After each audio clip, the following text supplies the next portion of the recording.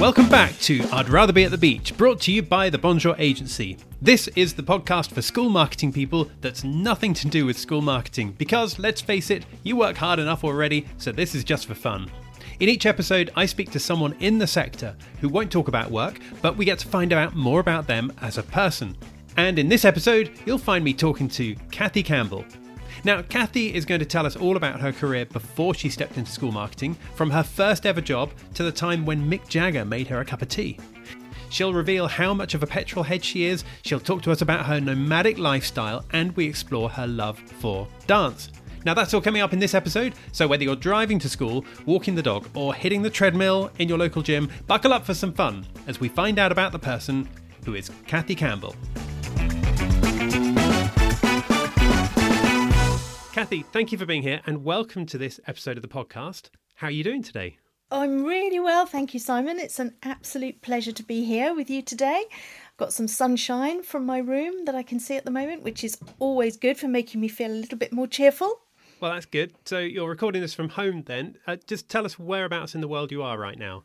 I'm actually in North Bedfordshire. I'm in a little village called Sharnbrook, which is very centrally located, and I'm surrounded by woodland and trees. I'm very fortunate to have some beautiful countryside just outside the house. Awesome.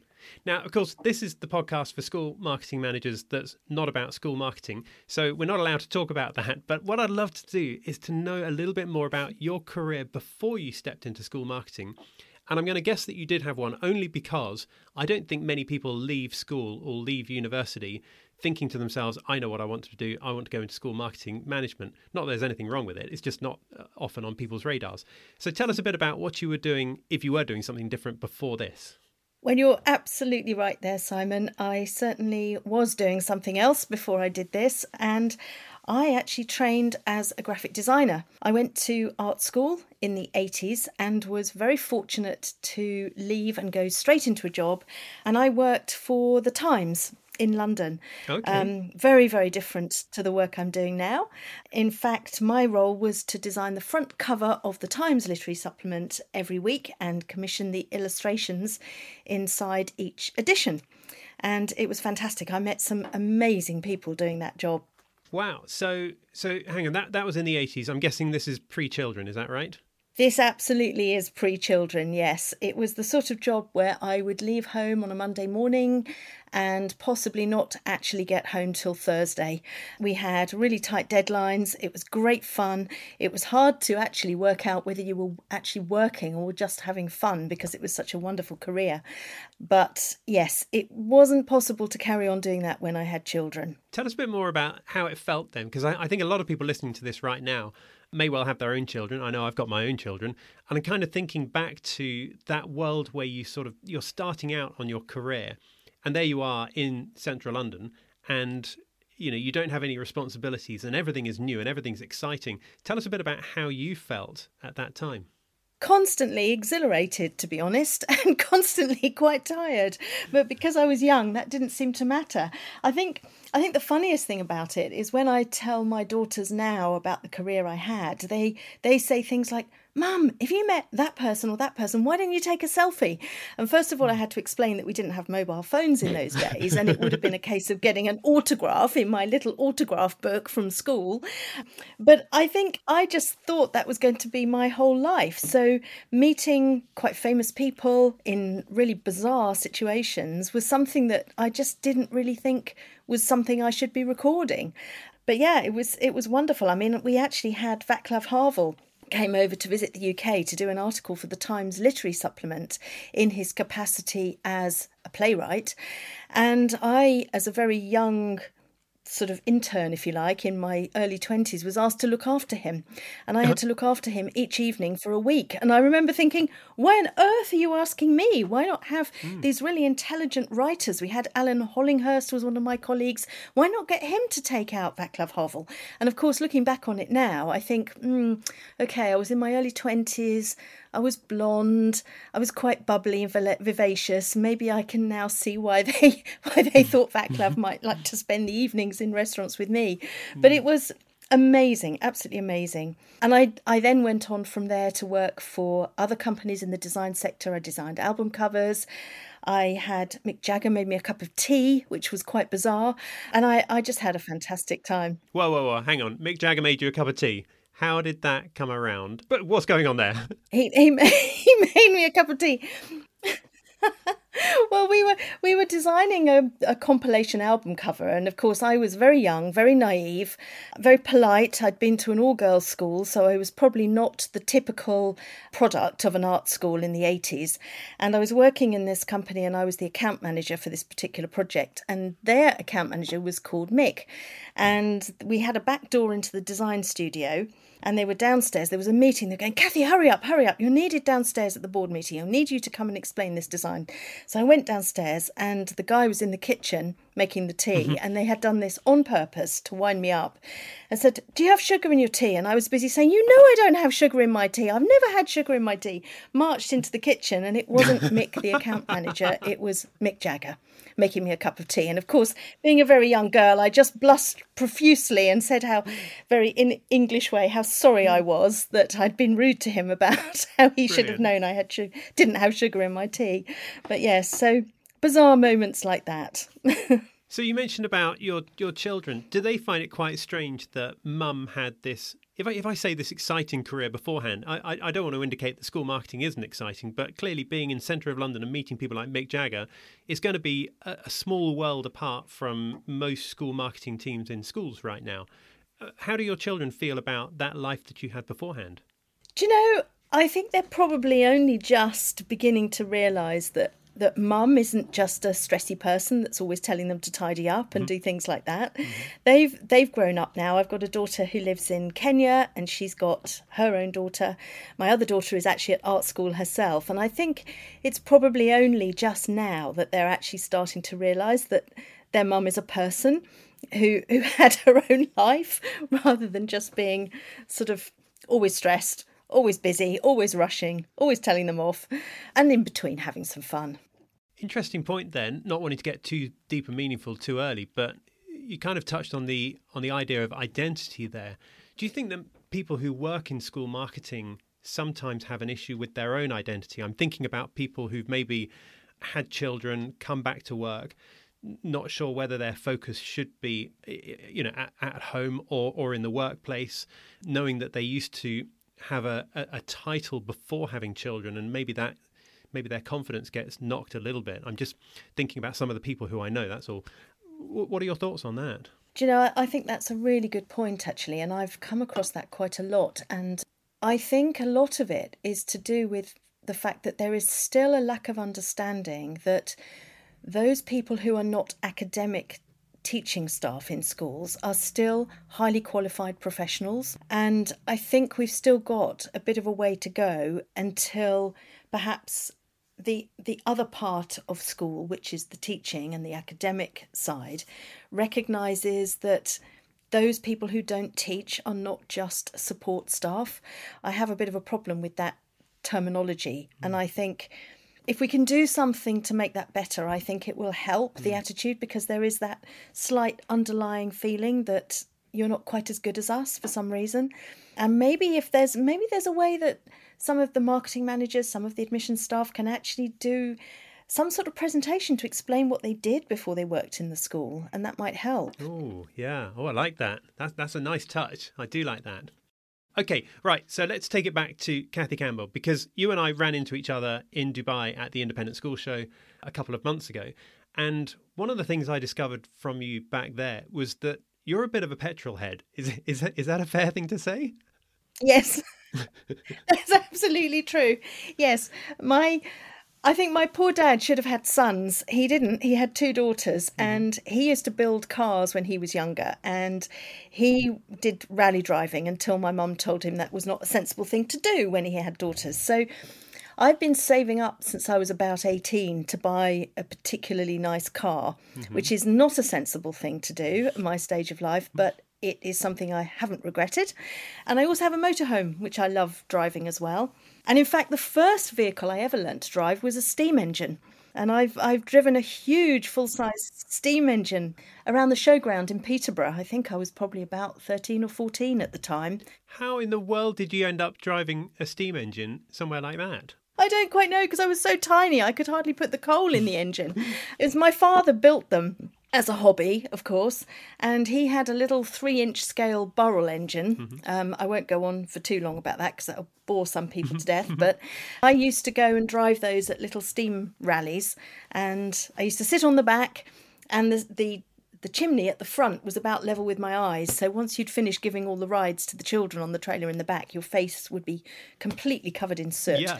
But yes, anything I love.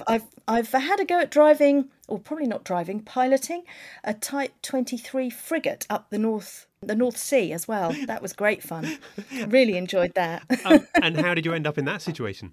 Well, that was when I actually accompanied a group of girls from the school I was working at the time with the naval section of the CCF, and we went down to the boat show, stayed on HMS Northumberland, and then it was taken through the Thames Barrier and up to Newcastle, and they took the stabilisers off and it went through some testing, and it was great fun. The part where we had storms at sea, and luckily I'm not actually seasick, so I was put in charge of carrying the bucket, and it's probably the one time in my life where I wished I was actually the one being seasick.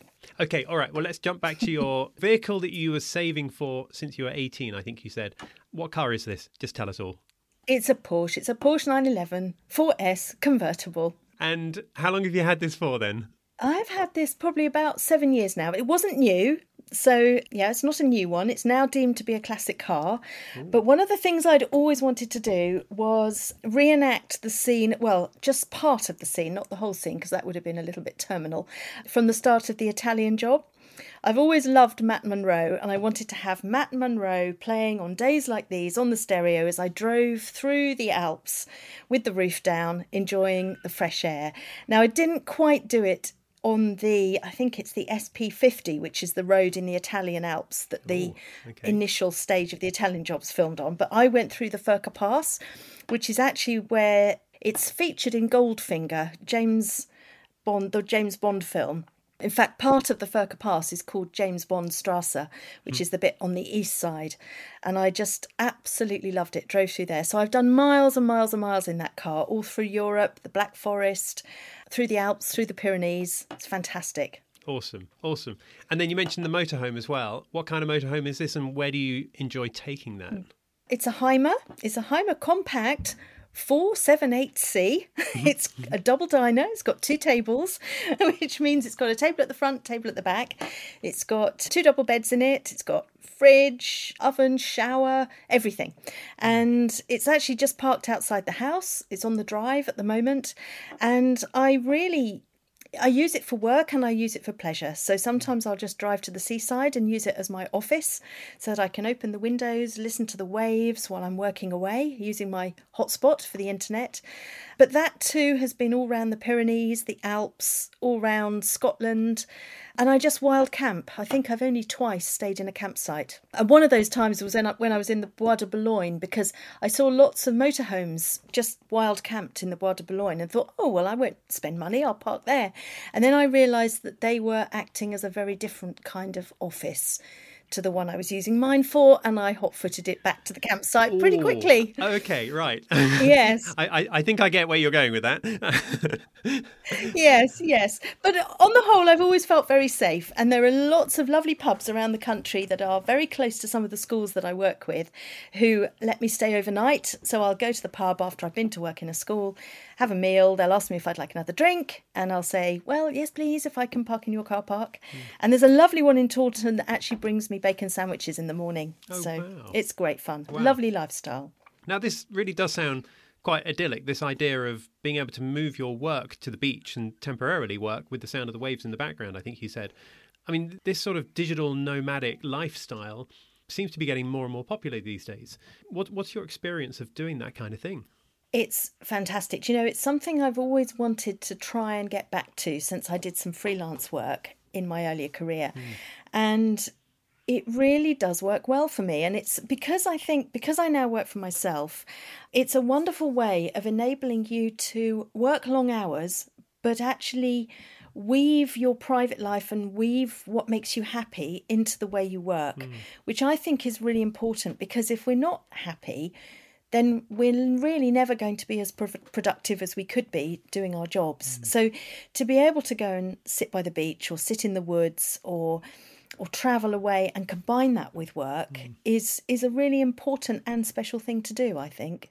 Kathy, you strike me as the kind of person, I hope you don't mind me saying this, but if there is a normal way of doing things, it strikes me that you're the sort of person that says, well, I'm not necessarily going to do it the normal way. I'm going to challenge that norm and find what might be a better way of doing it. And maybe the best way of doing it is the normal way, in inverted commas, but maybe actually there is a better way of doing it, or at least a better way for you as a person. Is that fair?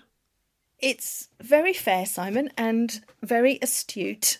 Yeah, I think you're absolutely right. I hadn't really thought about it before, but I think that's something my dad actually taught me to do from a very early age, was to question everything with curiosity and kindness. And it's the fact that don't accept anything until you've really truly understood it and explored it yourself, which doesn't mean to be contradictory and doesn't mean to be argumentative, but it is just, it's our life, it's our experience, and education in every way is very, very important. It doesn't stop when you leave school, and to always be looking to see if there is a better way. And if there isn't, fine. At least, you've understood yourself that the way things are done is the right way to do it. But I think it is a good way of living life. It's a good mantra.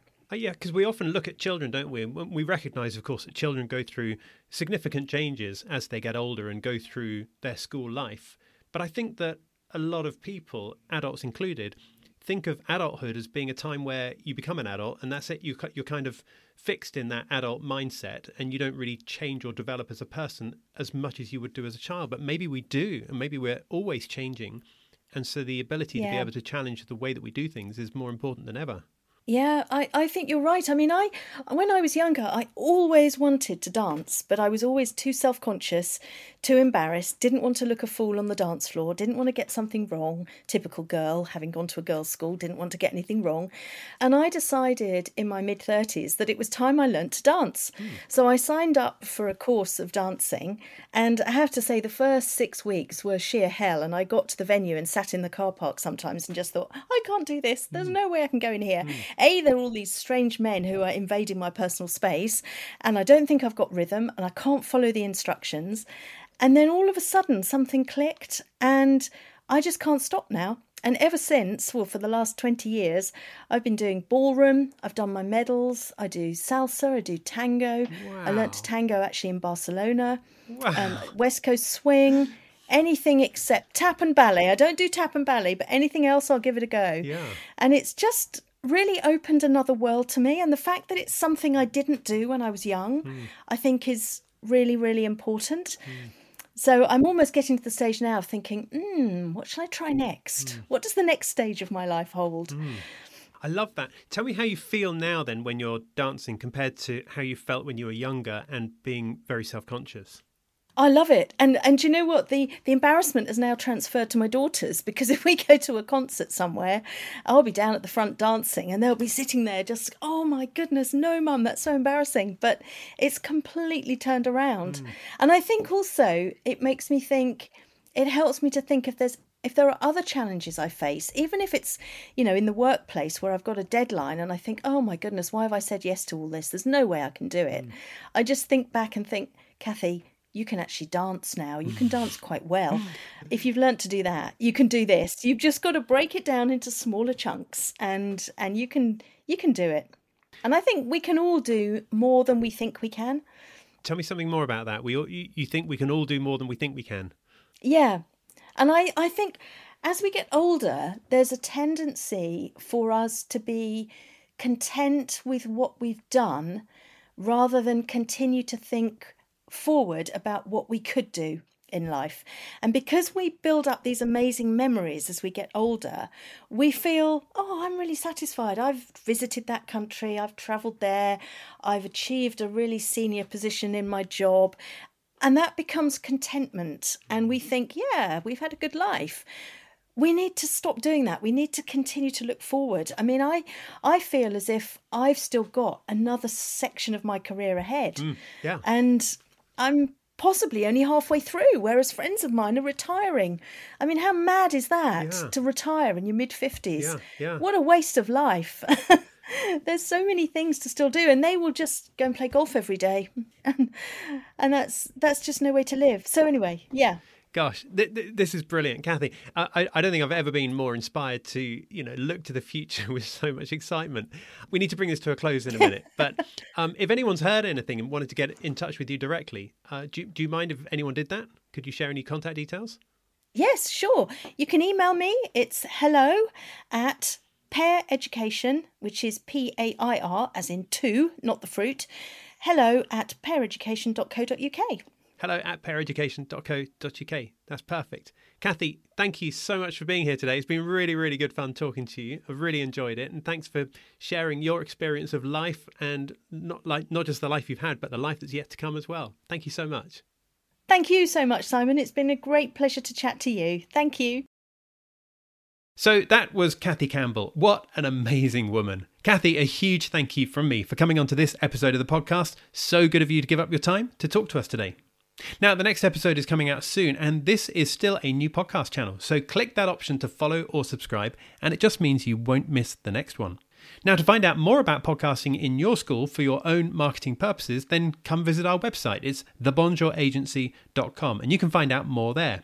But in the meantime, thank you for listening to this episode, and I look forward to seeing you in the next one.